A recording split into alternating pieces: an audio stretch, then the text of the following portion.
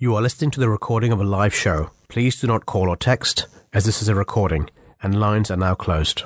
In the name of Allah, the most gracious, ever merciful. Dear listeners, may the peace and blessings of Allah be with you. My name is Shamil Ahmed, and you are listening to another episode of Breakfast Show. You are listening to Voice of Islam Radio, broadcasting the true teachings of Islam here in the West. Dear listeners, today we will discuss two topics as usual. We will discuss, I know it's a bit late for most of our listeners, but we will discuss about Christmas and why Christmas is also celebrated in the month of January. We will have therefore Professor David Wilkinson, who will discuss with us this topic, and then carry on. We will have another topic which is also very interesting, dear listeners. It is going to be ambulance strikes, handling an emergency when services are unavailable. So, dear listeners, do me a favor. I know it's morning time, it's breakfast time. Make yourself a warm, good coffee, or if you are already making some breakfast, do enjoy your breakfast. Do enjoy the breakfast with the show. Before we go to our first segment, dear listeners, let's see what the headlines are saying today. It is mostly about our Prime Minister Rishi Sunak and of course the strikes which we all see throughout the country.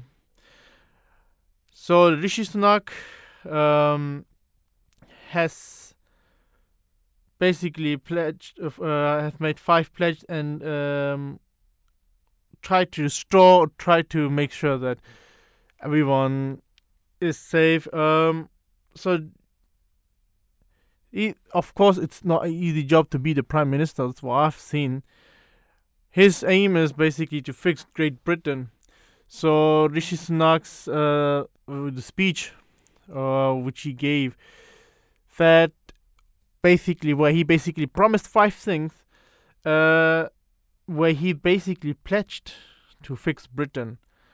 So we will focus, and of course the nation will focus on that as well. That on what he will try to fix this nation. He also said to judge him on his 5 points plan to fix Britain. The Prime Minister urged voters to judge him at the ballot box. The Prime Minister said we will either have achieved them or the pledge or not. So we will see that.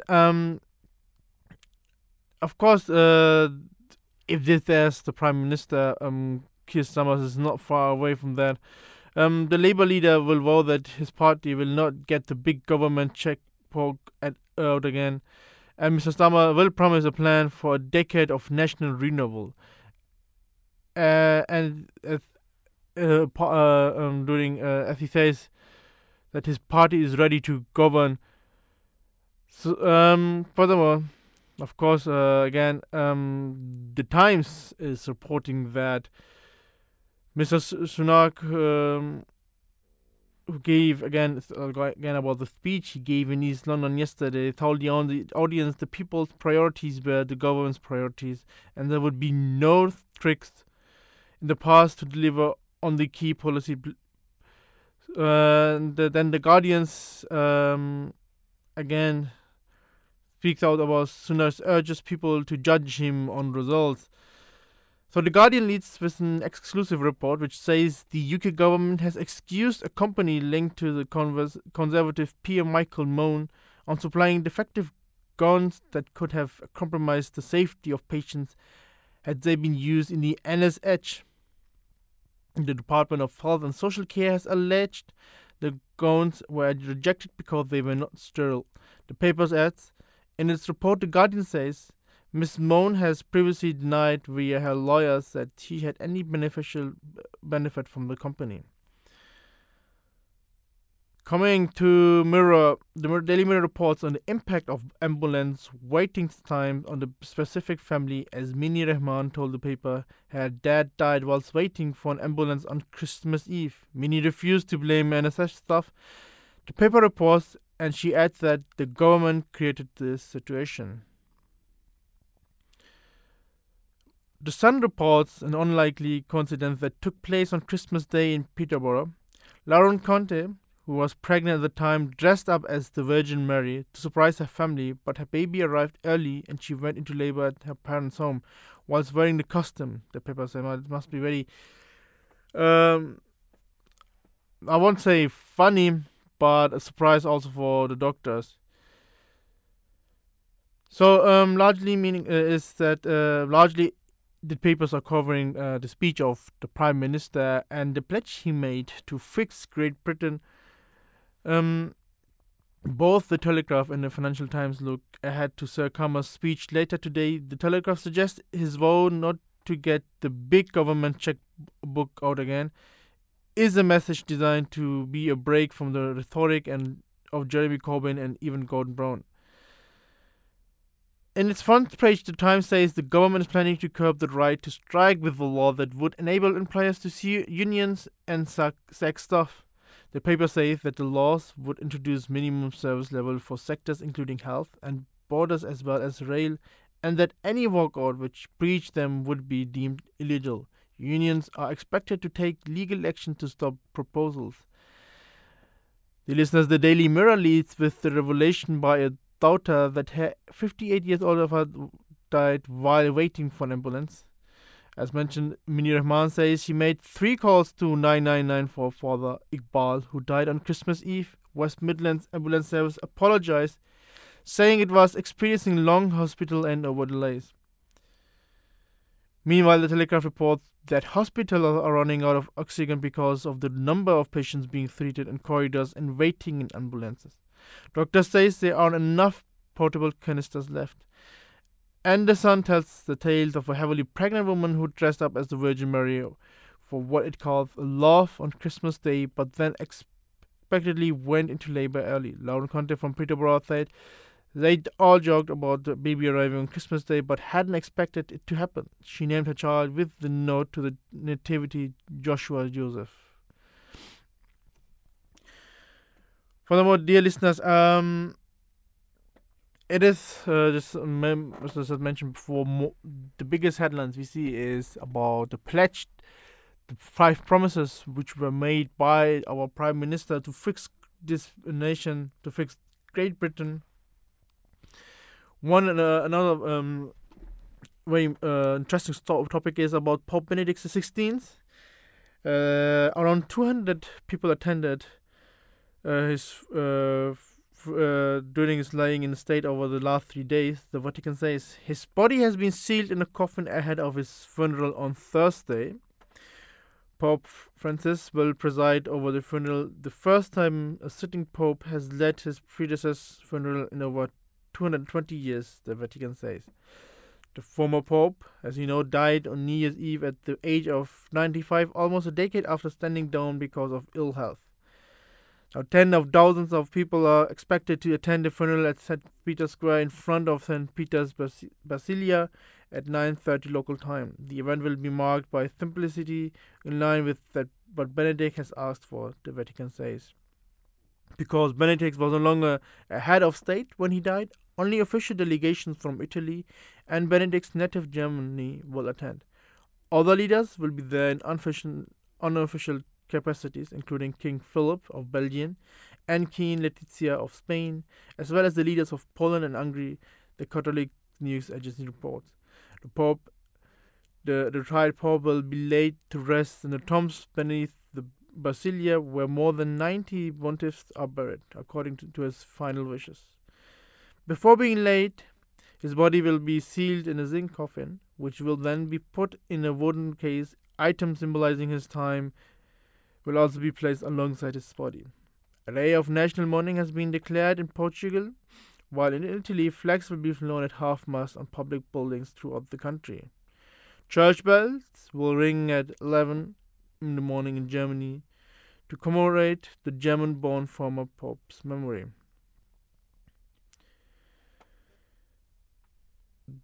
Then, Kevin McCarthy. 3 ways the House Speaker stalemate could finally end. So this is very interesting, dear listeners. The days of voting are in the books, and the US of Representatives isn't any closer to electing a speaker. In fact, the chamber may be farther away. Kevin McCarthy, has served as the party's House Majority Leader for 4 years, has 20 Republicans standing between him and the gavel, and they aren't budging. Matt Gaetz, one of those so-called Never Kevins, described Mr. McCarthy as a desperate guy and said his request was simple: for him to drop out of the race. Now, Mr. McCarthy, for his part, pushed for the House to adjourn until Thursday, guaranteeing a third day of voting. Said, "I don't think a vote tonight will make a difference," he said, insisting that progress will be made, but a vote in the future will. With that in mind, dear listeners, as you know, the representative of the House of Representatives is one of the most important role in the U.S. government, and we will look forward. We will also people will obviously look forward to who will be nominated for this. Furthermore, dear listeners, UK new car sales hit 30 years low, but electric vehicle demand soars. This is what BBC News is reporting. New car registration in the UK fell last year to the lowest level in 3 decades. This is what new figures have shown. Despite a recovery in the second half of 2022, a continuing parts shortage hit production lines. Meanwhile, demand for electric vehicles continued to grow, and they accounted for almost a fifth of new car sales. But charging infrastructures is not being built quickly enough to cope with growing demand, warns the Society of Motor Manufacturers and Traders. Across the whole of 2022, 1.61 million new cars were registered in the UK. That was the lowest level since 1992. The market continued to feel the impact of the COVID pandemic. Sales were slightly lower than in 2021, a period affected by lockdowns and other restrictions, and some 25% down on 2019, the last normal year before the outbreak. Although demand for new vehicles remained high, manufacturers struggled to get hold of parts. There were particularly serious problems obtaining semiconductors, which are used in the vast array of electronic systems, from in-car entertainment to engine management. Mike Howes, chief executive of the SMMT, says it's still the long COVID effect. The key issue is global disruption to supply chains. The demand, we know, is there. Manufacturers have just struggled to be able to make vehicles in sufficient quantities. Now, registration improves significantly in the second half of the year, where registration growing for 5 months in a row. The trend is expected to continue this year. Dear listeners, I was just joined with my co-host, Daniel. Daniel, good morning and welcome to the Breakfast Show. Yeah, thank you very much. Good morning to you as well. How is everything? It's going good. Daniel, I'm just reading about vehicle cars. People are not buying cars anymore. Mm. Do you have a license? Yeah, it's sad to know I don't have a license. I once attempted to pass 2 years ago. But that's yeah. But failed to do so. Yeah. But so you don't struggle with the car yet to buy a car. I do struggle while traveling. Yeah. Yeah, I can understand that. I assume you didn't come with the underground or train because the train are striking. Yeah, but I was supposed to get the underground. But sadly it was closed due to some strikes, so I have to get by bus here. Yeah, so yeah, that's why I came. It was a long journey for you too. Now I understand that. You be one of the person who's affected from the strike, especially someone who would use the train. How is it like? Is it being changing? Is it be struggling as well? Is it be disturbing for you to know that the train is not running now? I have to take another vehicle, etc. Yeah, it does affected me. Like I have to travel to somewhere like a couple of weeks ago, and I should be there at my coach station like half an hour before the departure time, but I was late due to these strikes, so it did affected me as well. Yeah, so I can understand how the people around me, and especially in the people who are living in London, yeah, they are affected by these strikes, and those people who have to go to work, and they are getting late.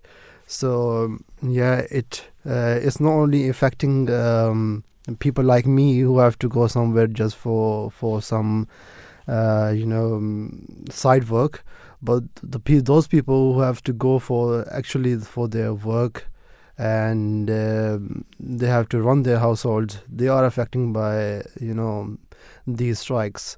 And such strikes are not affecting only the employees, they are affecting also the employers as well. So both parties are being affected by these strikes.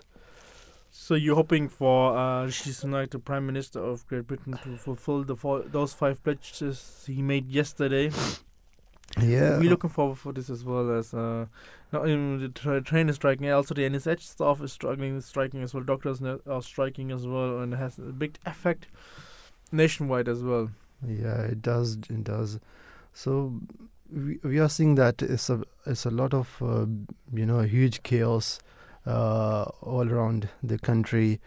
The NHS is striking, the rail is striking as well, underground, and moreover also we have the topic as well, ambulance strikes as well. So the ambulances are striking as well. So people who will be in dire state to get some sort of help from ambulances, they are getting affected by these strikes. So it's a very sad situation we are in right now.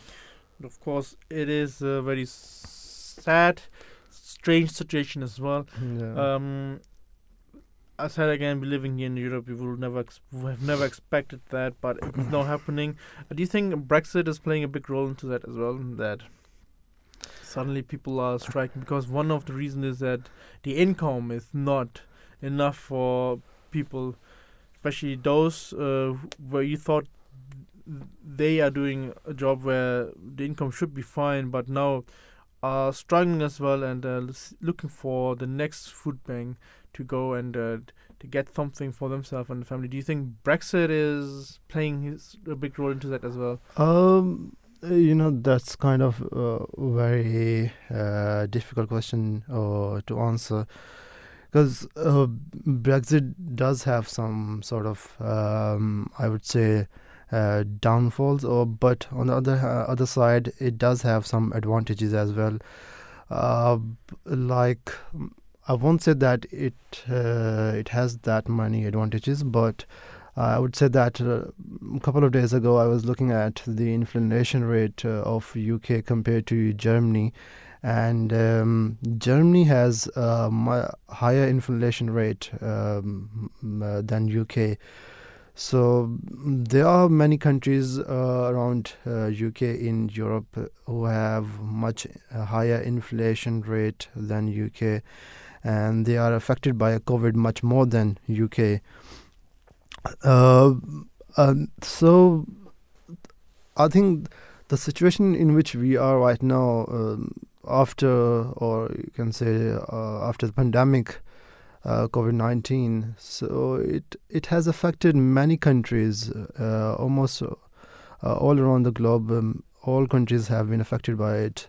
So I won't say that it's only the Brexit whose side effects or aftermaths we are seeing right now, but the COVID pandemic has also played its part as well to those things which we are seeing right now.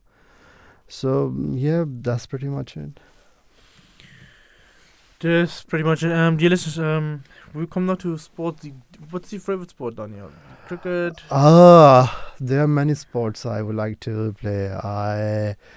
I used to play squash, badminton, cricket, long tennis.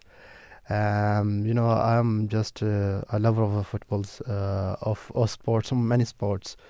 Right now, currently, I'm getting fat and not playing any sports. I need to play sports as well. So yeah, But are you following any sports?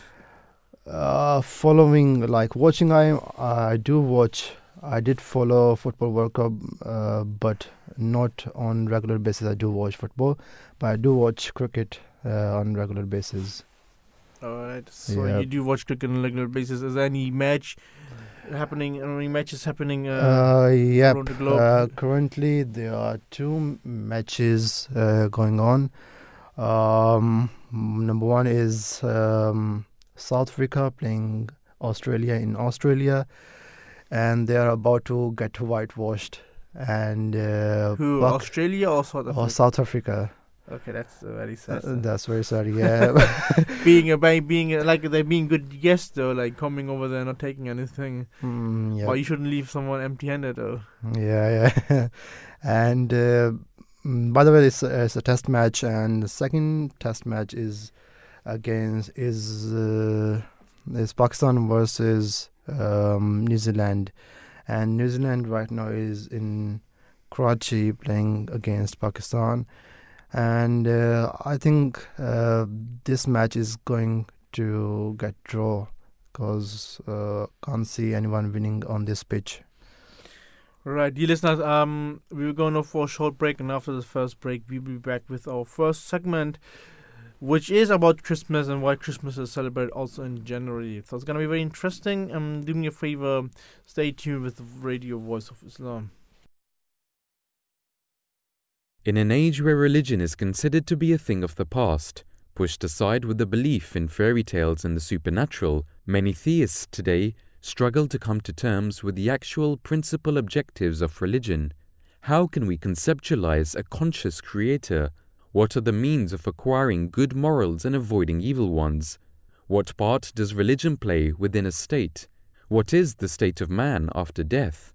To find out the answers, read Ahmadiyyat or the True Islam by Hazrat Mirza Bashiruddin Mahmud Ahmad, the second Khalifa of the Ahmadiyya Muslim community. Visit www.alislam.org to read online or download the PDF. In the name of Allah, the most gracious ever, most gracious and merciful, dear listeners, welcome back to Radio Voice of Islam. My name is Shami Ahmed, and I'm joined here with my co-host and brother Danial. Danial, I know it's being late now. Christmas is over. We have seen people have celebrated Christmas together with family and friends. Did you get any gifts from your neighbors, etc.? Sadly, I didn't. Okay, but Because my neighbors are not Christians, so they are Muslims, and but we do, kind of try to get into the celebration of Christians to welcome them in any way we can, in any Muslim way we can, I would say. So simply also pray for them, but also tell them the story of Jesus, which is mentioned in the Holy Quran, which most of the people even don't know. Mm-hmm. That who is Jesus, what's the status of Jesus and his mother Mary. We will discuss this also for them. But Daniel, Christmas seems like it's not over yet for a few people around the globe. What is the gist of today's story? So the gist of the story is that as our first segment is Christmas in January. So there are some people who do celebrate Christmas in January. So the gist of the story is that not all Christians celebrate Christmas on the 25th of December. Some, such as Orthodox Christians, actually celebrate it on the 7th of January. Due to the differing calendars used by the different denominations. Orthodox churches adhere to the 2,000-year-old calendar that differs to the one we use today, the Julian calendar. So, calendar, Yeah. if you simply think on calendar, you realize how important calendars basically are for everything. If you have an appointment, you will notice it's down for a new calendar. And there are many, like in history, in history of humanity, we see there being like different calendars as well. We have, for example, the Maya calendar, we have the Chinese calendar, we have even the the Indian calendar. We have the lunar calendar as well. Yeah. The Hijri calendar, which is very important for us For us, Muslims. yeah. I mean, of course, most of us, and even we follow the Julian calendar. But as I just mentioned, few calendars are still there, which are followed by certain people as well, because they're important as well for us. I just mentioned Hijri calendar, which is all about us Muslims. It is important for us because from that calendar we can take out few certain dates which we can follow. For example, the month of Ramadan, Yeah. it is mentioned in the Holy Quran, and it is important for us. And without the Hijri calendar, the Islamic calendar, Yeah. we would never know when to start the month of Ramadan, or when to Certainly, yeah. celebrate the Islamic feast. We have the festivals like Eid. So there are certain calendars which are followed by certain people, which of course are important. But still, if we look in the calendars, I mean, it is very interesting who was the first person who invented calendar. I mean, I think that person must be the one of the most intelligent person who actually invented calendar. So if you look in calendars, it goes back nearly 5,000 years ago. Where That's surprising. that's very surprising. The old Egyptian basically were the one who which is like it's related that they were the first who basically used the calendar. And in the time it was changed, and then the emperor Julius Caesar changed the calendar in this way that we are following it right now. So you can see how much influence even Julius Caesar had to change the calendar, to change from dates and months as well. And now we are following the month and the dates of this calendar. But I think Daniel, Yeah. because it's not just about talking about the calendar. Of course, we will also talk about and discuss about Jesus. But if you talk about Jesus, we can't leave out his mother as well, Mary, because she's playing a big role. She played a big role in his life as well, and even surprisingly, they both are not mentioned only in the New Testament, but also in the Holy Quran. And the status of them is highly regarded. Dear listeners, I don't know if you know that, but Mary, the mother of Jesus, the way Quran has mentioned her, let's say the way Quran has basically portrayed her is amazing, and it's starting with basically with her family background. In chapter 3, verse 34, Allah says in the Holy Quran, in regards of his family, God has said that Allah has chosen Adam and Noah and the family of Abraham and the family of Imran above all people. So Imran, being the father of Mary, this is what we believe, has mentioned here, and God has said that He has chosen His family and the family of Adam and Noah and Prophet Abraham above all people. Now His family, or her family, or further,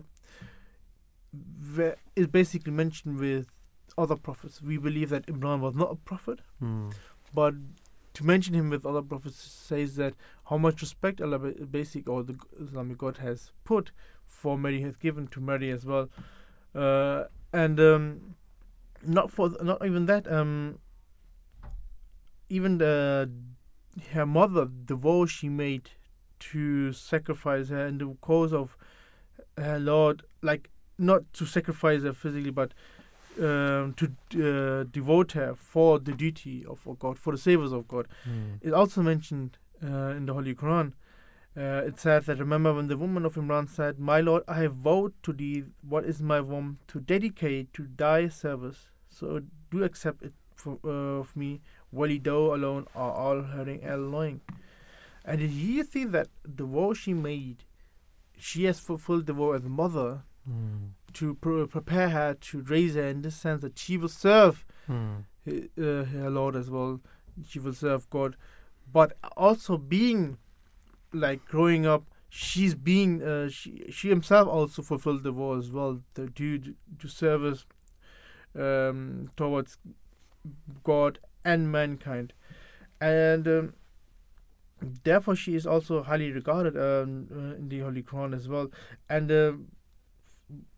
not even that, furthermore, Allah says that, and remember when the angel said, "O Mary, Allah has chosen thee and purified thee and chosen thee above the women of all peoples." And I think this is one of the greatest compliment, or basically the greatest honor a young woman can actually have. Well, basically God says that He has chosen her and chosen thee above the women of all peoples. And she is someone, dear listeners, we basically, every Muslims around the world would say that we have taken her as a role model, and she's playing a big part in our life as well. His Holiness Hazrat Mirza Masroor Ahmad says, Mary elevated status is reflected by the fact that the Quran says the true Muslims should develop the qualities of Mary, and if they do so, then they will be those who never cause harm or suffering to anyone. Every Ahmadi Muslim therefore seeks to instill within themselves the purity, nobility and piety of Mary herself. So I just wanted to give a small background about that as well, about Mary, because as I said, if we talk about Jesus, we talk about Mary as well. And the reason is because we can learn from her life as well. But what is coming back to the Christian festival of celebrating Christmas? So then normally what I know is Christmas is celebrated on the 25th of December. This is what people mostly believe the date where Jesus was born. Now, what is the why is it that Orthodox Christians celebrate in January, and what is there any differences between the celebrate?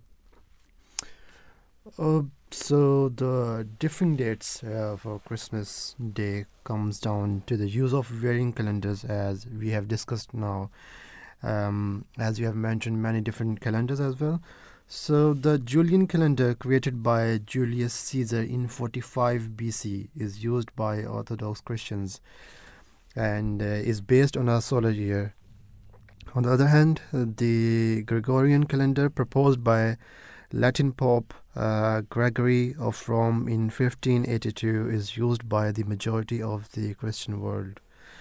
The birth of Jesus, Isa, may peace be upon him, during the month of summer. According to the Holy Quran, the birth of Jesus took place at a time when fresh dates are found on palm trees in Judah.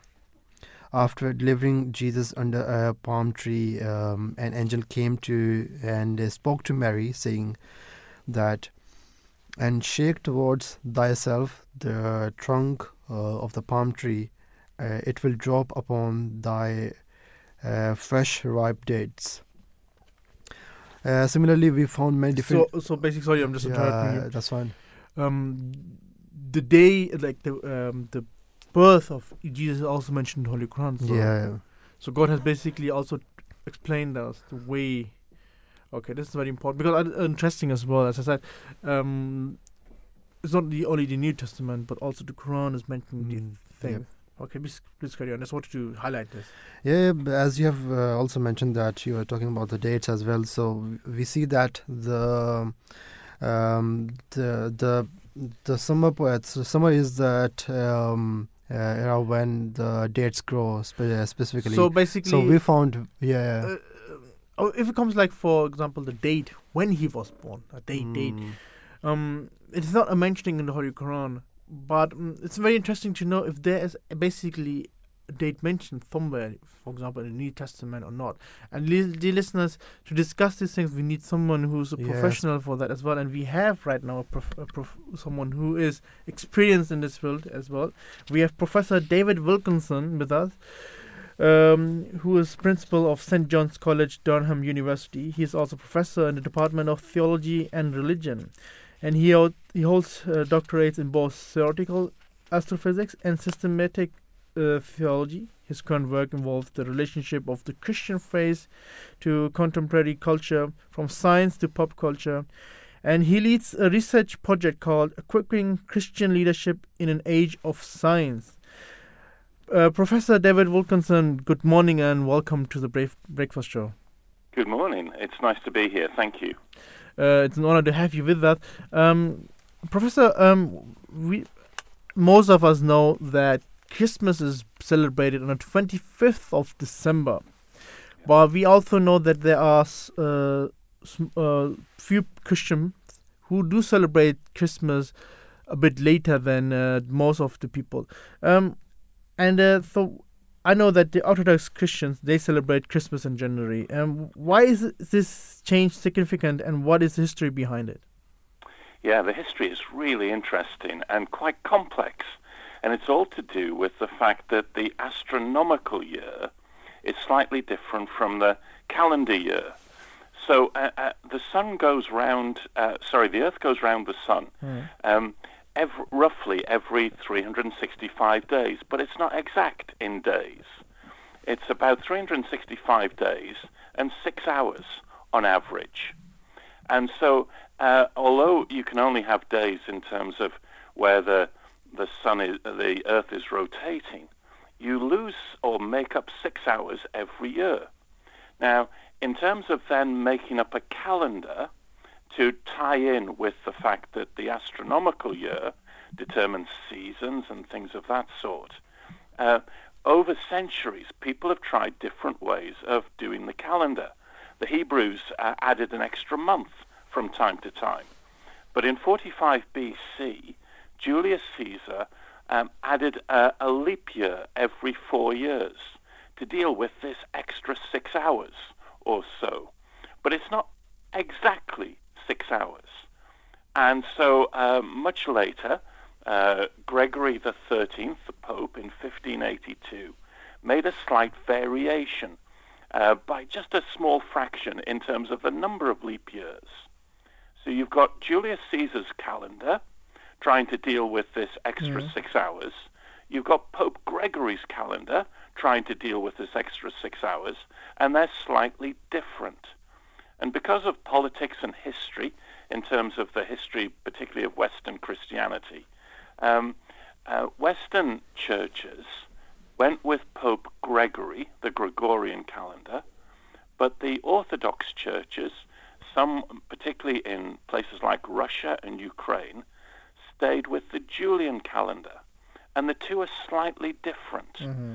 And that's why Christmas is dated differently in the Orthodox tradition rather than to the Western tradition. It's all because the year is not 365 days exactly. It's 365 days and a little bit, and it's how you deal with that little bit that has people have disagreed upon. I understand. Okay, interesting. Professor, about we were discussing about the date of the birth of Jesus. Is there any number mentioned in the Bible, in the New Testament, that this day he was born?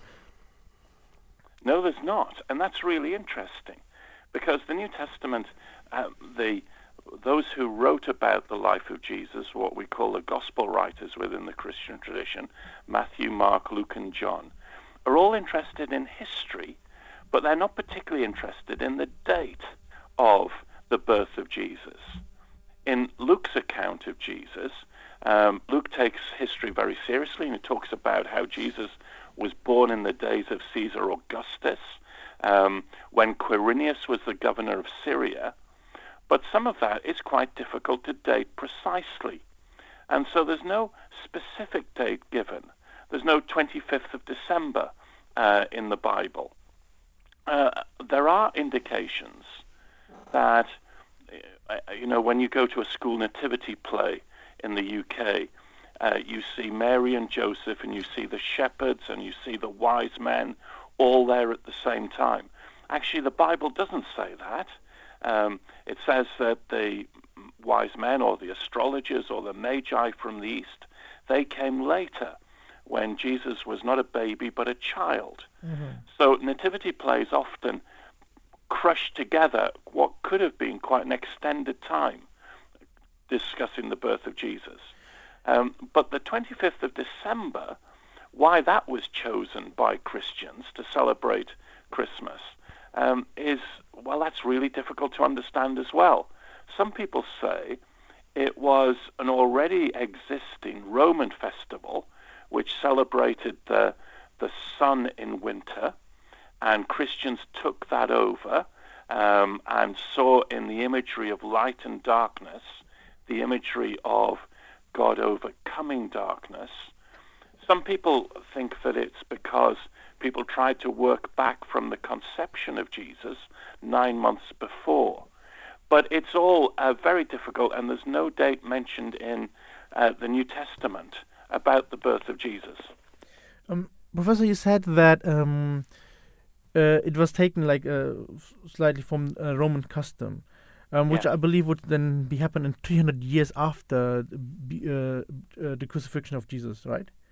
Yes, about 200 years after. Okay, and then how is there any mentioning that how the early Christians celebrated the birthday of Jesus? Yes. Well, they celebrated it in similar ways to how Christians do it today. And that is that there was something about feasting and rejoicing. Now, the Orthodox tradition, the ones who often will celebrate Christmas later, have a much stronger tradition of fasting in the run-up to Christmas. Within Western tradition, there's not that much fasting. There's an awful lot of feasting. But all of the churches have this sense of focusing upon the significance of Christ and Christ's birth. And they do so through combinations of different foods, different festivals, different feasts, and a degree of thinking about the story. So, for instance, in the Orthodox Church, there's a tradition of fasting right through to either December the 25th or January the 7th. And then great feasts of 12 courses for some churches, when the fast is broken by the feast. And, of course, we see that pattern of fasting and feasting, not just in Christianity, but a number of world faiths. Interesting. Professor, about the month where he was born, because you just mentioned, you already beautifully explained that it is taken from the Roman custom. That's why the 25th of December. But is there also an indication in the Bible that he was born during this month or during this weather? Well, not really, although some people have tried to work out a way of doing it through Matthew's account of the birth of Jesus, which mentions a star which appears in the sky. And this is a star that attracts the attention of astrologers or wise men from the east. And so some people have tried to locate what that star was. And some people think it might have been when Jupiter and Saturn got very close together in the sky, what's called a planetary conjunction. When the two planets are so close together, they appear to be one light. Some people have thought it might have been a comet going across the sky. Some people have argued that it was a supernova explosion. When stars come to the end of their lives, when they use up all of their fuel, they explode in a massive explosion called a supernova. And some people have tried those astronomical signs to try and date the birth of Jesus. I have to say, in my own view, none of them are terribly successful. We just don't have enough data in order to work that out. And of course, some Christians believe that the star itself was just a miraculous sign. So that's something that just God did, and therefore you can't get a dating from that. So in terms of the actual date, Christians don't know, to be honest. We know that, and it's very important for Christians, that Jesus was born in history, but we don't quite know when in history, at least in terms of the month. Mm-hmm. So, Professor, you know that you did mention that Orthodox Christianity differs from other denominations of Christianity in terms of differing from the calendar. So, in what other ways does Orthodox Christianity differ from other denominations of Christianity? If you can elaborate. Yes, of course. It's a very important question. Yeah. And it all goes back again to history and to 1054, when the Orthodox Church went its separate way from what became the Roman Catholic Church. And there were two main areas of dispute. One was political and one was doctrinal. And the political dispute was over the authority of the Pope in Rome, and whether the Pope had authority over all churches in different countries. Now, the Roman Catholic Church had a very high view of the role of the Pope as the supreme leader of the Church. The Orthodox Church didn't agree with that and had its own patriarch based not in Rome but in Constantinople. And that political kind of who's in control was coupled with a number of disagreements, fairly minor disagreements in how you understood Christianity. And the combination of the doctrinal and the political differences led to what was called the Great Split in 1054. And each of those churches, the Roman Catholic Church, split away and excommunicated the leader of the Orthodox Church, and the Orthodox Church excommunicated the leader of the Roman Catholic Church. And it wasn't until 1965 when Pope Paul VI and the then Patriarch of the Orthodox Church lifted this long-standing mutual excommunication and came to some form of reconciliation. Now, there is still a kind of different emphasis on some issues of doctrine within the Orthodox Church, particularly around the role of the Holy Spirit. As you know, Christians believe that God is one, but in three persons, the Father, the Son, and the Holy Spirit. Mm-hmm. And there's some disagreement about that. But when it comes to Christmas and the understanding of who Jesus is, both the Western churches and the Orthodox churches agree on the significance of Jesus as the one who embodies the divinity of God, the one who shows us that God is a God of love, and a God who reaches out in order to rescue us from the rebellion of our sin. So, Professor, in order to understand Orthodox Christianity, can you just also elaborate on the core beliefs of Orthodox Christianity so we can, better understand them? Yes. The core beliefs of Orthodox Christianity are the same as the core beliefs of Roman Catholic Christianity or of Protestant Christianity. A few years ago, before the pandemic and before, indeed, the war in Ukraine, I visited a number of Orthodox churches, cathedrals, and seminaries in Kyiv, where I lectured and talked with a number of the Orthodox Christians there. And we would be united on, as you say, the core beliefs, which are there is one God who created the universe, the supreme creator, that human beings have rebelled against God through sin, that Jesus is God who comes into our world and reaches out to us to rescue us, that Jesus was raised from the dead, and that the Holy Spirit, the life of God, is given to all believers. Now, those core beliefs are shared by all Christians. Other things will differ slightly, but they're different differences of emphasis. And so, as a Protestant Christian, which I am, here in the UK. I've just been invited to write a piece on science and theology for an Orthodox encyclopedia of theology. And that shows that often the core beliefs are common across the different branches of Christianity. It's often how you govern churches, how you deal with authority. That's often the way that distinguishes different churches, rather more than the core beliefs. Professor, thank you for taking out your time. It was very interesting listening to you, and it was very amazing to listen to those interesting facts. I wish you all the best and a very blessed day ahead. Thank you for joining us. Well, thank you for having me, and thank you for all of the work that you do. Thank you. Thank you very much. You're welcome. Thank you. Bye-bye. Bye. So, dear listeners, you can call in at any time, be a part of the show. Let us know how do you celebrate Christmas if you are from a Christian belief, and being a Muslim, how do you think? What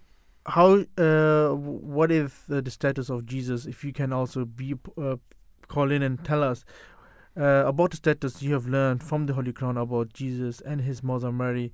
The number is 020-86877878, or you can tweet it at Voice of Islam UK. Daniel, we just listened to Professor Wilkinson, who is principal of the St. John's College, Durham University. Interesting fact is that he explained the calendar, how the calendar was invented, and about the 6 hours as well, how different people tried to, make the calendar in the sense that the 6 hours would also be a part of this calendar, etc. as well. So it is very interesting that from this point also why Orthodox Christians and the old Christians celebrate Christmas on different days, and about the date, the birth of Jesus, when it was, etc. It is very interesting because for us Muslims, even though we're not celebrating Christmas, but it is interesting for us because we are part of this Western society. We're part of we know the Christian religion as well. Our friends are Christian as well, and sometimes they do give us gifts as well for this cause as well, and we do give them back gifts in our festivals as well. This is how we do sharing, caring. Dear listeners, we will go for a short break, but we will carry on this topic. Do me a favor, stay tuned with the Voice of Islam Radio. We'll be back after the news break. You are listening to the recording of a live show. Please do not call or text, as this is a recording, and lines are now closed. In the name of Allah, the most gracious, ever merciful, dear listeners, Assalamu alaikum wa rahmatullahi wa barakatuh. May the peace and blessings of Allah be with you all. My name is Shamil Ahmed. I am joined with Daniel, and we are listening to the Radio Voice of Islam, to another episode of Breakfast Show. And before the news break, Daniel, we were covering this topic of Christmas in January. But there's one thing most people also, I'm sure they have asked you as well, that what is the reason? Why do we not celebrate Christmas? I mean, it has to do something with our belief as well. So, Daniel, before we carry on with that, we have a short clip where it is explained why Muslims are basically, or why any Muslims are not celebrating Christmas. So, dear listeners, we'll be back after the clip. Because you can't celebrate the days of every religion. You follow Islam, so you follow the days of Islam to be celebrated. Otherwise, it will be impossible for you to cope with the celebrations of all the religions of the world.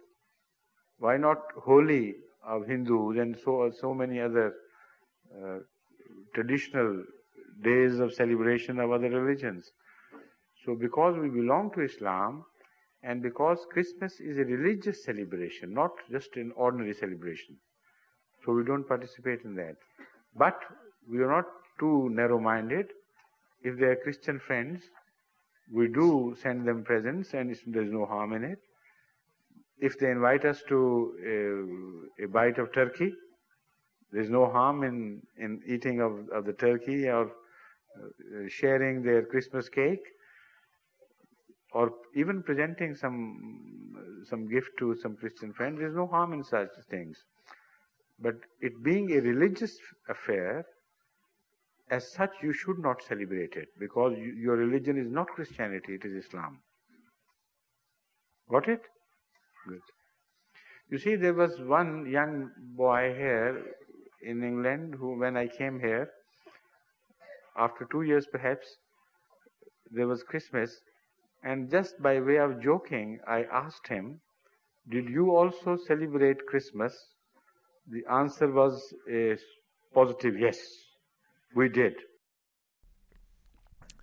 So, dear listeners, welcome back to Breakfast. So, you just were listening to answer of His Holiness, the Fourth Caliph of the Ahmadi Muslim community, and the reason why we are not celebrating Christmas. Daniel, Christmas, Jesus, both things are pretty much linked together, and because Jesus, he is also mentioned in the Holy Quran as a prophet. Daniel, there are people we have highly respect for them as well. And Quran speaks always in a very positive and a very good manner in regards of these people. And Jesus was mentioned in Holy Quran multiple times as well. Prophets, one thing is for sure that the fourth, it's the fourth fundamental article of faith in Islam, to believe in all the prophets. And to be a prophet is not always easy. What I've learned from the Holy Quran about prophet is that they were brave, strong, intelligent. The level of spirituality was pretty much higher. And they were, in God's eye, considered as the best people in their society in that time. And even yet, we have still so much respect for them. Nowhere in the Holy Quran there's any mentioning against any prophet. They are the role models here. They were role models, still are role models. And this is why we have so much respect for Jesus as well, because we consider him as a prophet of Islam, in Islam as well.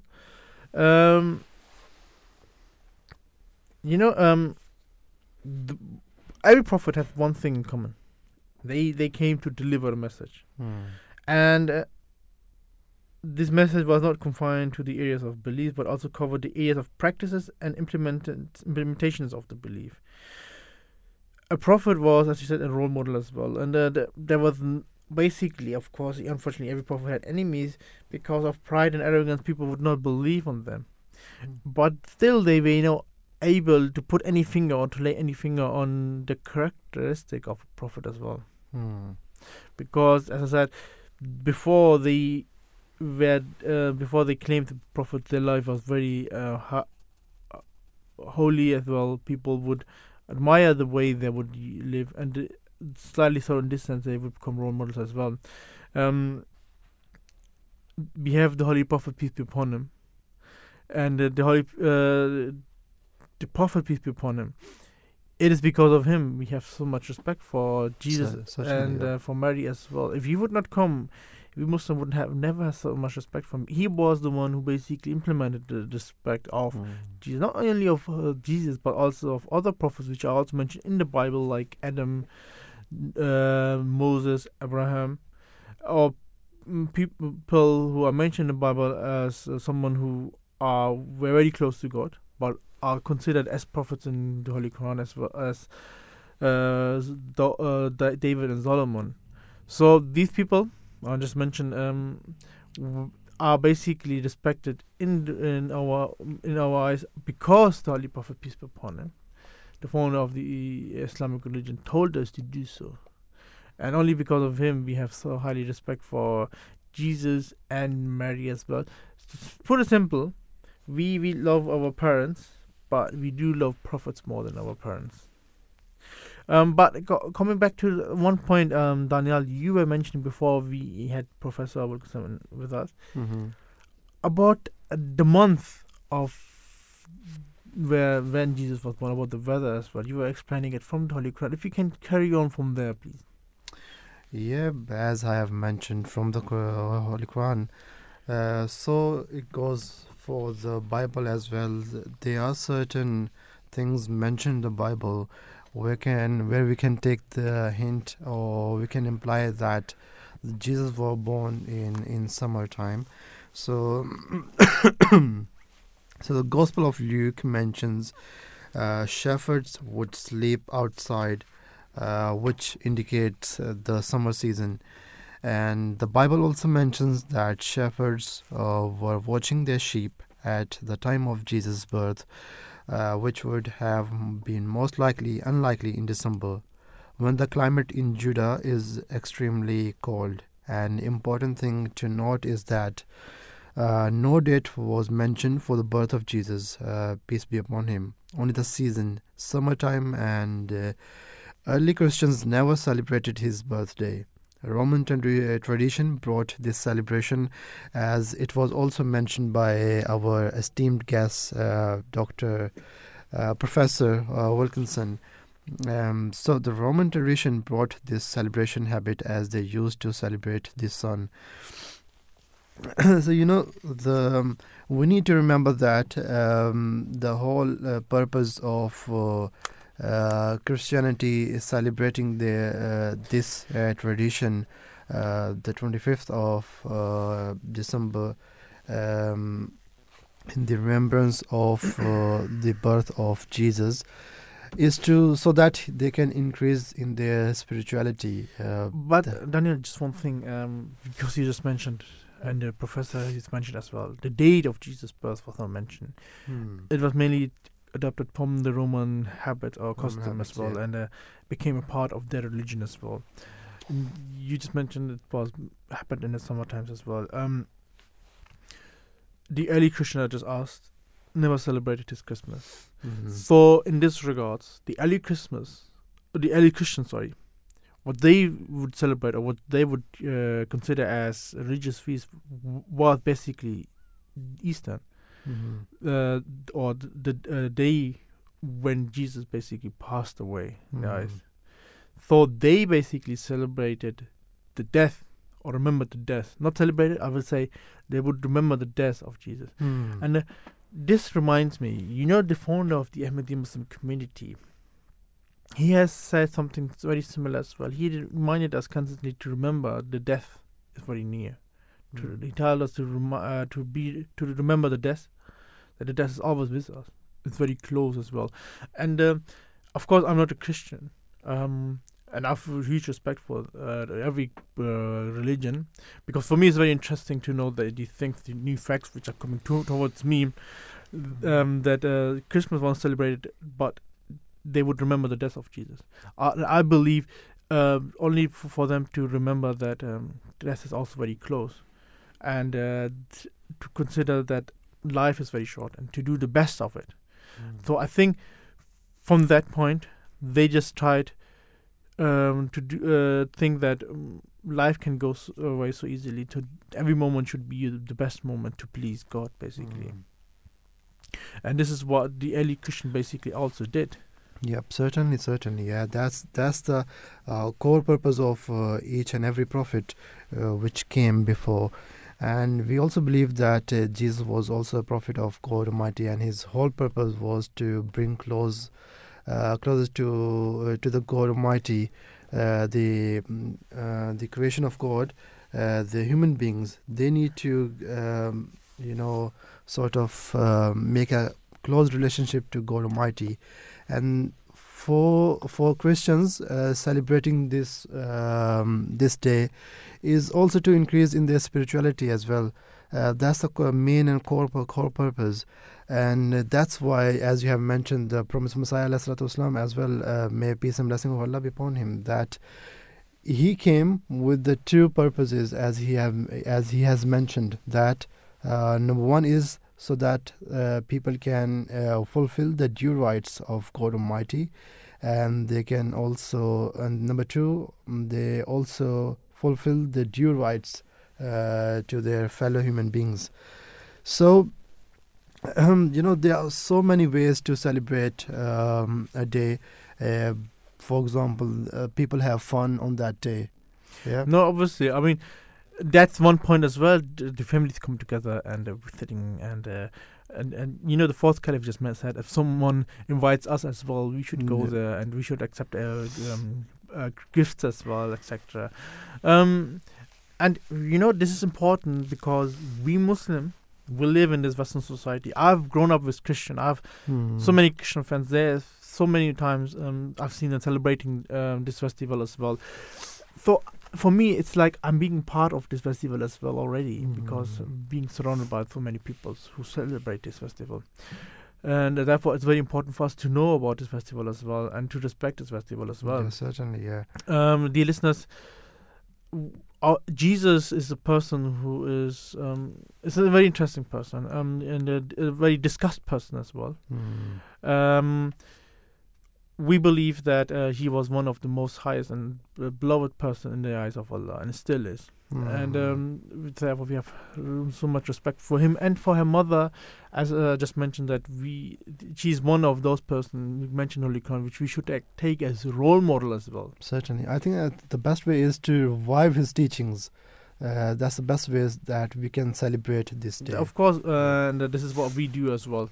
Dear listeners, if you want to learn more about Jesus and Mary, about the status of Jesus and Mary in Islam, you can do so on internet. The name of the internet site is www.alislam.org. Sorry, again, www.alislam.org. My fault. The Islamic website for running from the Ahmadiyya Muslim community, where you can learn about Islamic perspective, about Islamic teachings, and of course about Jesus and Mary, about status, which is mentioned in the Holy Quran. Dear listeners, we will go for a short break, and after that short break we will start with our next segment, which is about strikes happening around the country. So do me a favor, make yourself a good hot coffee, enjoy your breakfast. We will be back after a short break. Writings of the Promised Messiah, alayhi salam. When you stand up in prayer, you should know it for certain that your God has the power to do all that He wills. Then your prayer will be accepted, and you will behold the wonders of God's power that we have beheld. Our testimony is based on seeing and is not a mere tale. How should the supplication of a person be accepted? And how should he have the courage to pray at the time of great difficulties, when according to him, he is opposed by the law of nature, unless he believes that God has power over everything? You should not be like that. Your God is one who has suspended numberless stars without any support, and who has created heaven and earth from nothing. And would you think so ill of him as to imagine that your objective is beyond his power? Such thinking will frustrate you. Our God possesses numberless wonders, but only those observe them who become wholly his with certainty and fidelity.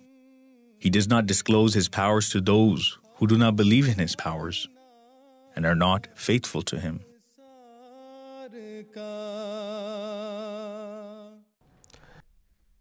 In the name of Allah, the most gracious, ever merciful. Dear listeners, welcome back to Breakfast Show. My name is Shahin Ahmed. I'm joined here with my brother, Daniel.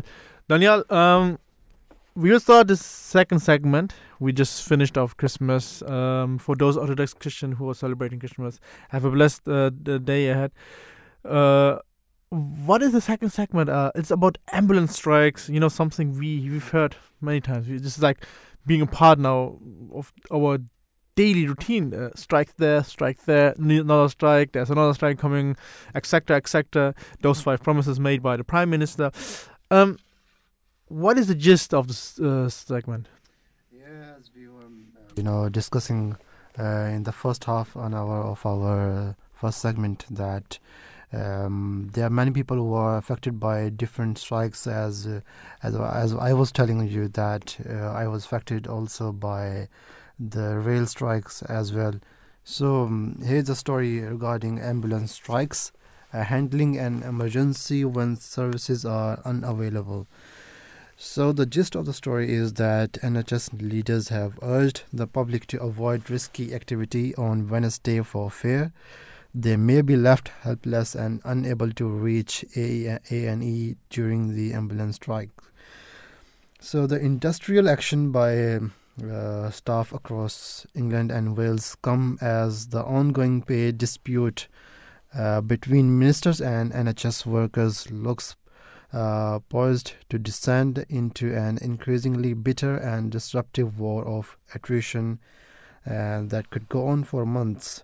That's very alarming that this situation can prolong for the coming months as well. Health chiefs have advised people to stay safe during these times. They say that you should avoid risky activity as well, so that as the strikes are going on, so it will be better for people to avoid such activities which can endanger their lives. Avoiding getting drunk during the strike. The bodies organizing these strikes sent a direct appeal to Prime Minister Rishi Sunak for an intervention to end the standoff, warning him that otherwise people will suffer. Yorkshire Ambulance Service has told GPs that they should advise patients to get relatives or carers to drive them to A&E because the risks of delayed transfer would outweigh the risk of clinically supervised transport. Several examples of strongly worded letters sent to the Prime Ministers are... To be honest, I always thought that being a Prime Minister is never easy. You go certainly with black hair and start going the country, and then when you're finished, you realize your hair has grown. I think this is one of the reasons that we have seen so many prime ministers have changed during past couple of months or two. We have seen how many prime ministers we have seen that has been changed? 3 or 4? I think so. The last year since Brexit has happened, 4. I think so. 3 or 4. 4 prime minister have left, or 3 have left. Rishi Sunak is the 4th one right now. We hope that he will finish his time period. Certainly, it's not. It's not easy. I mean, we have this is something he has to deal with it now. Right now, we have, as I said, we have strikes, and we have the teachers have been striking as well. We have the rail strikes. The nurses are also striking, alongside the paramedics. Right, though it is sad that nurses in England are to strike again across 2 dates in January as the row over NHS pay escalates. The Royal College of Nursing has announced that. So, the Royal College of Nursing strike action is to take place on Wednesday, 18th January and Thursday, 19th January, with further dates to be confirmed in the new year. So, dear listeners, it is just to advise you and to let you know that make sure that you stay healthy as well. The NHS has already urged us not to avoid risky activities. Don't get involved in anything unhealthy activity. Yes, try to stay healthy as well. Try to eat healthy stuff as well. And as you just be warned, on the 18th and 19th they are going for another strike, which is again very sad that the health sector has to do that, has to take the steps. But this is something, Daniel, we need to discuss very closely. And the listeners, I'm very delighted to say that we have Lord John Hendy with us, who was called on the bar in 1972, and after establishing and running a law centre for 3 years and lecturing for a year, started practice in 1977 and took silk in 1987.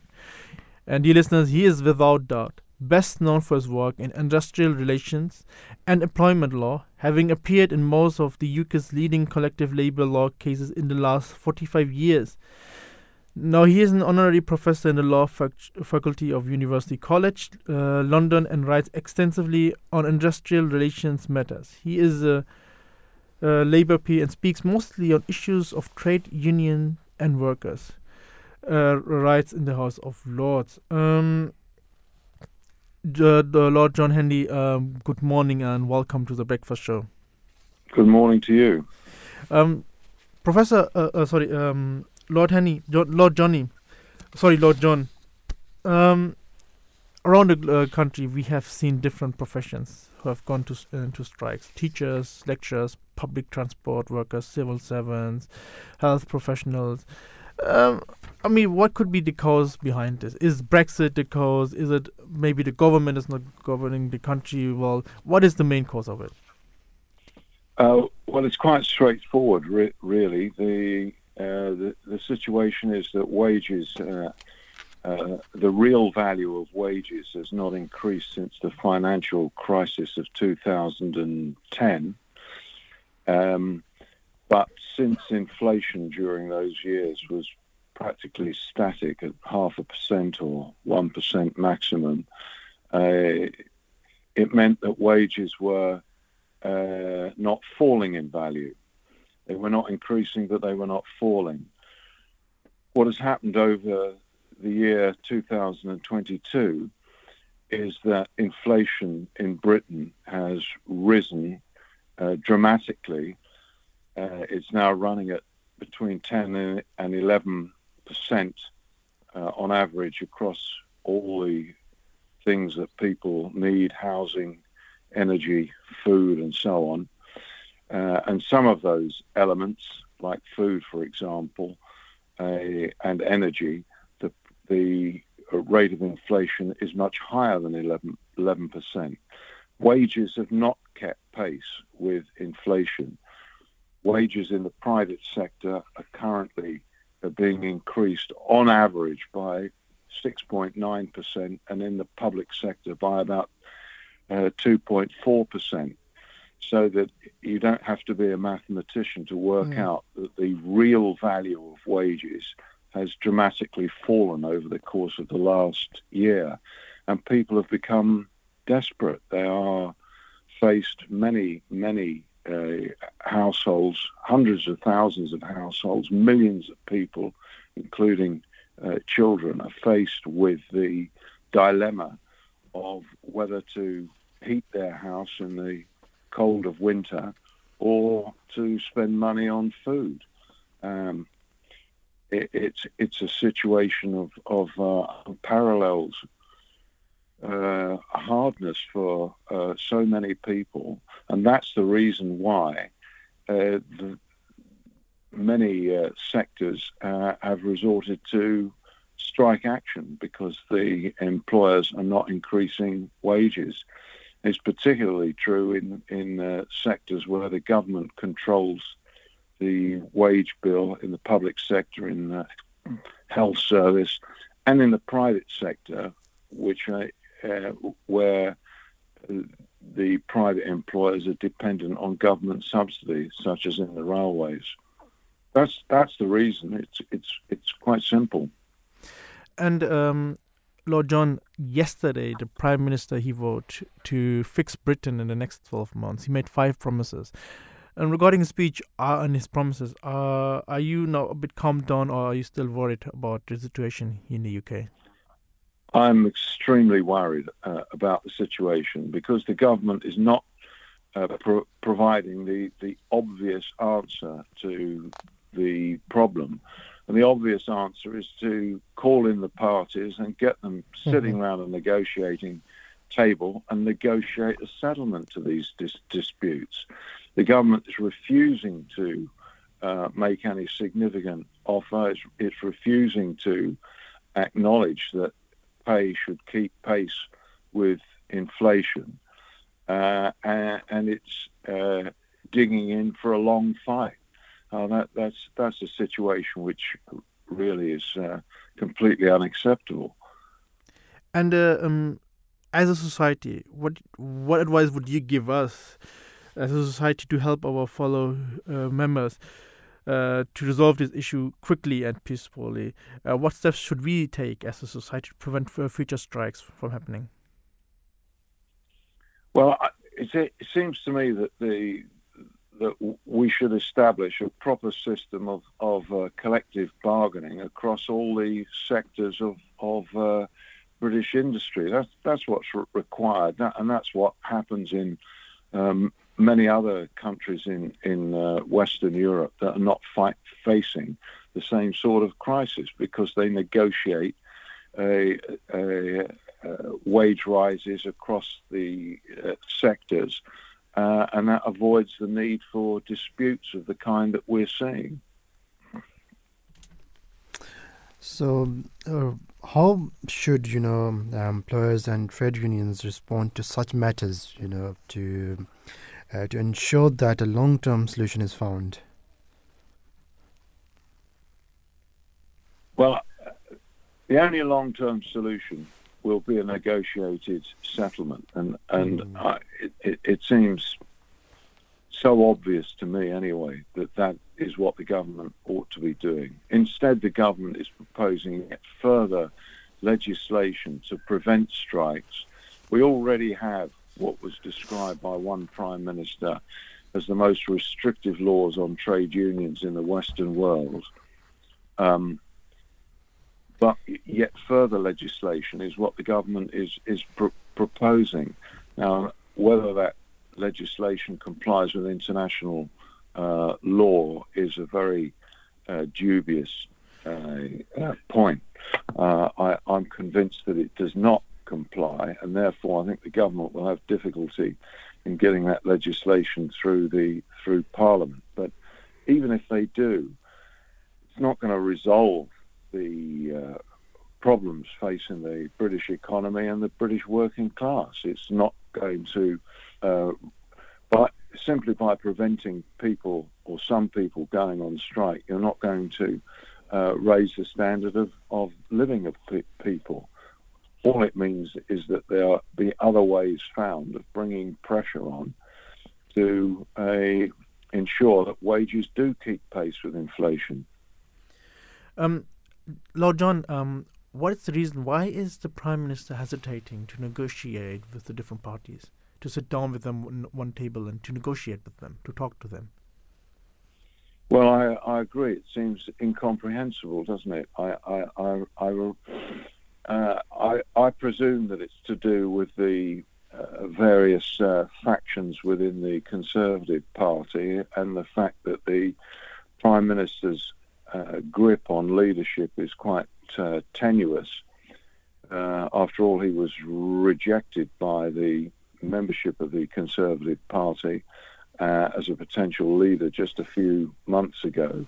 So he's got to try and keep all elements within the party supportive of him, and there are a lot of people, presumably in the Conservative Party, who say that working people shouldn't be allowed to go on strike, and this is perhaps the reason why he's refusing to negotiate and taking such a hard stance. Mm-hmm. So, Lord John, as you know, that strikes can and are having a big impact on the public as well, on the employers, and on the people taking strike action. In your opinion, is there an effective way for workers to express their views on pay and other issues without having to go on strikes? Well, the problem is this, that if workers find that employers are not listening to them and not receptive to their arguments about why pay should be increased when inflation is pushing prices up, they have really no alternative, do they? If reason doesn't prevail, if they can't persuade the employers and the government to provide more by way of pay and improvement in conditions and so on, then they have no alternative but to withdraw their labour. It's the ultimate weapon, if you like, that workers have. And that's why, of course, it's protected in international law. The right to strike is a fundamental human right, as is the right to collective bargaining, which of course is the basis of the right to strike. But if employers are not prepared to bargain collectively, if they're not prepared to concede the demands of workers who see their standard of living falling dramatically at the present time, then workers have no alternative but to take strike action. Just one question. Keir Starmer is, as you know, he said that if you believe that, for example, Keir Starmer would govern the country, would there be changes? Would there be more strikes, or would there be less strikes, or wouldn't we see any strikes if, for example, Keir Starmer or someone else would govern the country? Well, the Labour Party has a policy on called a New Deal for Working People, which sets out all the proposals that it's intending to make to industrial relations law, to labour law in this country. And if all those proposals were implemented, then undoubtedly the negotiation would be a primary. Let me start again. Then collective bargaining would be the way forward, and that would mean, I'm sure, that there would be less strikes. But ultimately, the money has got to be found for working people to at least keep pace with the rate of inflation. To have a situation where the value of wages is falling, prices are increasing, but wages are not keeping pace with them, it is simply intolerable. I'm sure that the Labour government wouldn't permit that, but we'll have to see. There have been different expressions of opinion from leaders within the Labour Party that are not altogether clear. Lord John, sorry, just one question. We have now seen that teachers have been striking. We have nurses also striking. We have the rail strikes as well. In the next 12 months, are we going to see more strikes, or is it going to getting better now?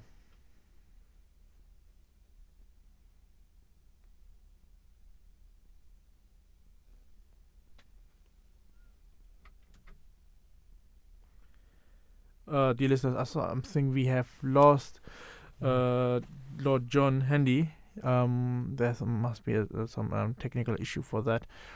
Sorry for that. Maybe we can have him later again. It's very interesting what he just mentioned as well. It's a bit much worrying as well what he has mentioned. The situation of the UK and how the government is governing the country. Etiquettes of strikes should be there as well. But you know what is most? It's not. Of course, everyone has his right. Everyone is looking for. Everyone is not only working for himself. Someone is working for his family as well, or for her family as well, to make sure that they are healthy as well. They have food on the table as well. I can understand these people as well, the situation they're going through as well. The country that is going through. We're living in this country, and of course, we want to have a government who can govern this country as well. We want to have great Britain, right? This is what we are proud of. It's what you people are proud of. I'm a German, sorry. But it's a strange situation right now. People are going through. Daniel, there are some key points, right, of strikes as well. The reason why they are striking as well.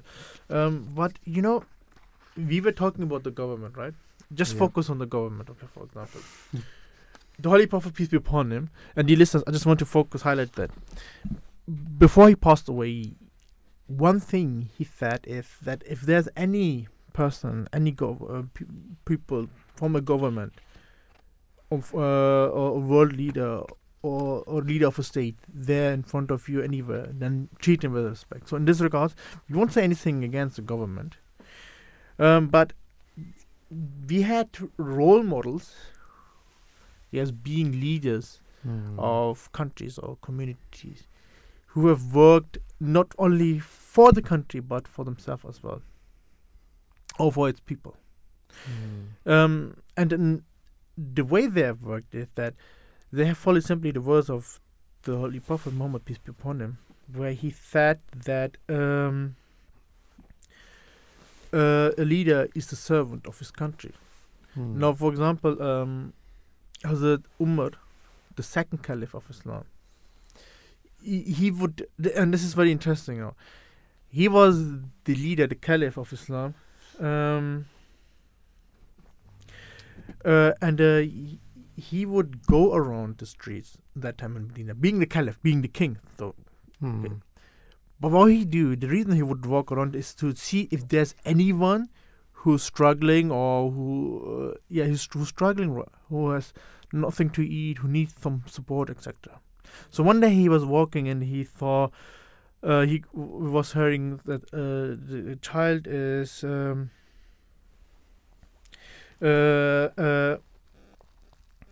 a child is crying, and he would go to look why is the child crying, and then he saw that the mother, she's trying to calm the child down.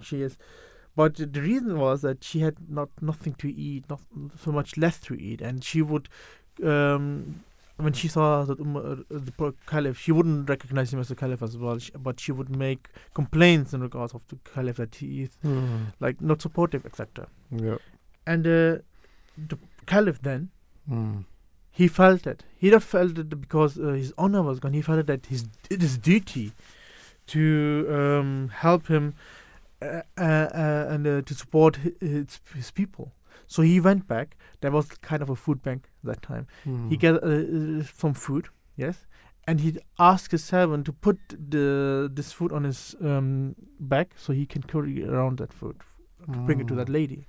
And the servant said, "Listen, I can do that. You're the caliph. You don't have to do that. You're basically the leader of this community or country." This is what he was trying to explain. But the caliph said, "No, it is my duty. It is my duty that I bring that food to that lady so she can give it to her child." And this is, I think, it's such a beautiful example, and it shows the humility of the caliph as well. We see the leaders, world leaders around us, that the examples, and on the other hand, we see the examples of our leaders, our Islamic religious leaders, the caliphs, as to. There's such a huge difference between worldly leaders and the religious leaders as well. We see that how much down to earth such religious leaders are. Sorry for that. Sorry to stop. But Lord John Handy is back again. Lord John Handy, first of all, apologies for the technical issue we had. I just wanted to. In the end, I just asked that in the next 12 months, are we going to see another strikes from different professions as well?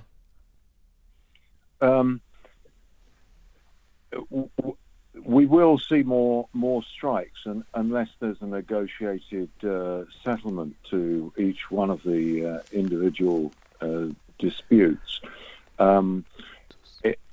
I doubt that there'll be many more industries involved, because most industries which are unionized and have the possibility of collective bargaining are already involved in one way or another in disputes and industrial action. It has to be remembered that the workforce in Britain is about 31 million people, and currently it's been estimated that between 1 and 1.7 million workers have either been balloted for industrial action or are actually taking industrial action. So it's a relatively small proportion of the workforce. But most of the workforce, of course, don't have the benefit of collective bargaining at all. And if you haven't got an active union, an organised workplace, and the possibility of speaking collectively to the employer, from a practical perspective, it's quite difficult it's very difficult to organise industrial action. So that those sectors where unions are not strong and are not able to speak to employers are sectors where it's probably unlikely that there will be industrial action, which is not to say that they won't get organised, and unions are no doubt seeking to recruit members, and workers are looking to become members of unions as well, because the problem, of course, is not confined to those sectors which are taking industrial action. The problem is across the entire British workforce of pay, or the real value of pay, falling behind the real price of commodities and energy and housing and so on. So I think we will see more strikes, but probably not involving other industries. But we already have so many sectors of the economy involved, don't we? Yeah, we Including, do. We do. Yeah. Lord John, thank you for rejoining again. I really appreciate that you have taken out your time 2 times for us, and I apologize that I have pronounced your name in the beginning wrong. It is Lord John Handy, KC. So thank you again for joining, and I wish you a good day ahead. Thank you. It was a pleasure. Thank you very much. Bye. Bye. You know the reason I have asked him the question about the current situation, because I am, and of course a lot of people are concerned as well right now. And it is not. I don't think it is normal to have so many strikes in the country. You might be okay. You would consider this normal in, let's say, in a third world country, but not here in the UK. Yeah, and that's why I'm kind of concerned in this regard. Unfortunately, it's happening, and it's increasing. And again, gave the example of the Umar. How he basically he went and he helped. You know the Holy Prophet, peace be upon him. Once an enemy approached him, yes, a fierce enemy, and he was the leader of a country as well, or let's say the chief of a city, and he asked the Prophet for some food and for some drink for his people, knowing that the person in front of him is his enemy. But he was willing, being the king, he told his companions as well to give something so we can help our fellow human beings. So this is one thing, as a society we can do. We can follow the example of the Holy Prophet, peace be upon him, that he helped his fierce enemy, right? And he was happy to help. And this is how you build a society, and this is how you build, in the end, a peaceful society as well. Certainly, yeah. We have... now Dr. Yusuf Ahmed Dr. Yusuf Ahmed with us on hold. Dear listeners, he is a final year medical student studying at Imperial College London. Dr. Yusuf, good morning and welcome to the Breakfast Show. Good morning, hello. Dr. Yusuf, what has your experience been like in the medical field as a last year medical student, and what is the culture like, and what has your impression been of it? Bismillah ar-Rahman ar-Rahim. So overall, my experience of the NHS and medical school in general has actually been very pleasant and very enjoyable. As a career, I don't think anything can match medicine. I think it's one of the most rewarding careers and one of the most enjoyable as well in terms of many aspects. And in terms of the NHS and the culture in general, it's a very unique atmosphere to work in. You've got essentially 1 million staff members, 90% or 95% of whom are going above and beyond what's required of them to look after these patients. And whilst, it's an incredibly rewarding career, it still is quite tough. It does require a lot of dedication and a lot of passion in order to be able to put in those type of hours as well. And, recently due to the UK's current climate, we have been met with an increasing amount of strikes in the healthcare field, especially from essential staff members such as nurses and paramedics. What are your thoughts about these strikes? Yes. So the issue of strikes is a difficult one. Of course, I think it'd be foolish to say that strikes don't impact the public. Of course, if you have thousands of nurses and thousands of paramedics going on strike, there is going to be adverse effects to patient care. You can't have the healthcare system, even if it's for a day or so, functioning in the same way. If you have those nurses going on strikes, operations are going to be put on hold, and there is the risk that in a system that looks after tens of thousands of patients every day, that there is of course the increased risk of people dying as well as a result of these strikes, especially with the paramedics. If you can't get an ambulance there on time, of course that's going to have a risk. Having said that, the argument made by these healthcare professionals that are going on strike is that in the long term, if they don't strike, the result of poor pay and the result of poor working conditions means that more people will leave the healthcare field.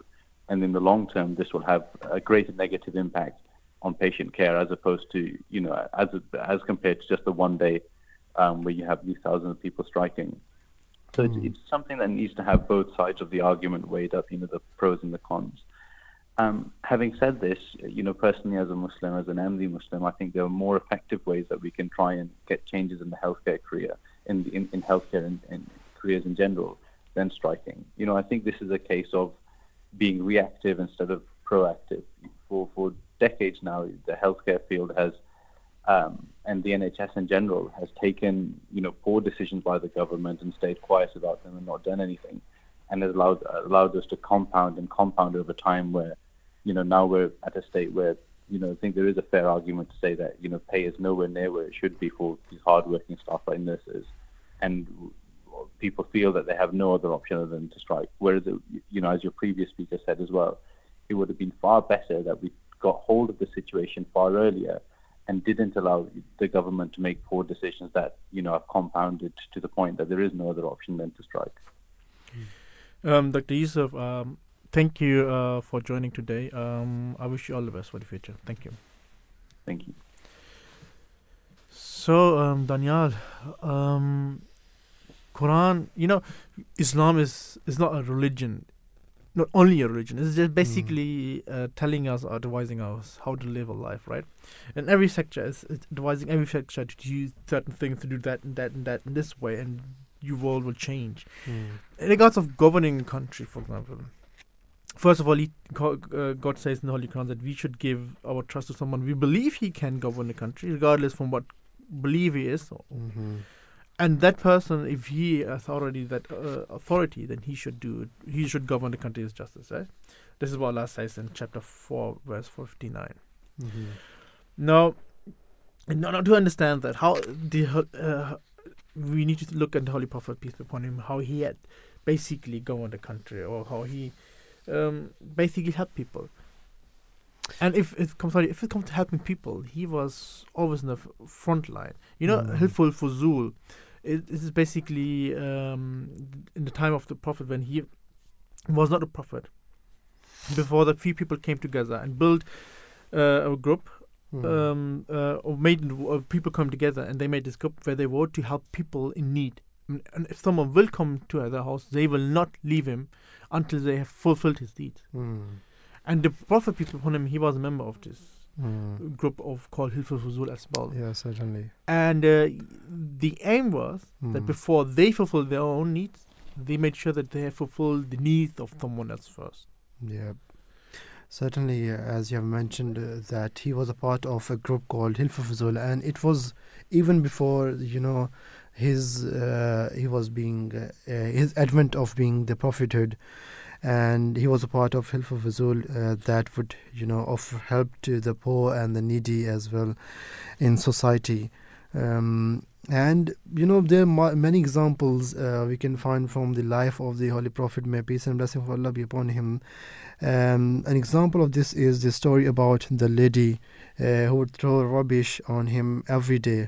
And, that's that very famous story you have heard many times, that as he would throw rubbish on him every day, as would others in opposition to Holy Prophet, may peace and blessings of Allah be upon him, and his followers. So one day he realized, the Holy Prophet, that the lady was not there, and when he inquired about her, he was told that she was ill. After finding this out, the Holy Prophet ﷺ, may peace and blessings of Allah be upon him, he went straight out to help her and take care of her. She was very, taken back by such a great act of kindness, despite her treatment of him. So, there are many, many examples of we can find throughout the life of the Holy Prophet ﷺ. And now, as Ahmadiyya Muslim community, we are trying to profess the same examples of our, of the Holy Prophet, may peace and blessing of Allah be upon him. And the thing is that Prophet Messiah is the founder of the community.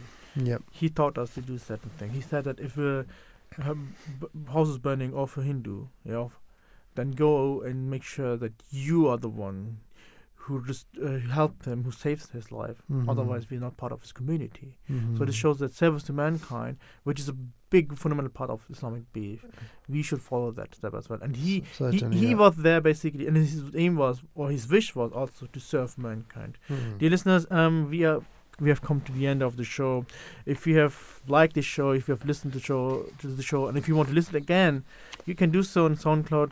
And I'm very grateful that you have turned in. We had very great guests today. We had Reverend Professor David Wilkinson, who talked about Christianity and about Orthodox Christianity and about the celebrating of Christmas in January. We had Lord John Handy with us and Dr. Yusuf Ahmed, who talked about or discussed with us the topic of the strikes which we are seeing nowadays. I'm also very grateful to our producers, Malahat Atta, Kafi Latif, and Hania Sajid, and to our researchers, Kanta Saleh, Halima. Dear listeners, if you want to learn more about Islamic religion, stay tuned with the Radio Voice of Islam, or you can turn in tomorrow at the same time as my friend Tokir Ahmed and Walid Ahmed will be there presenting. Do us a favor, stay healthy, take good care. May the peace and blessing of Allah be with you all.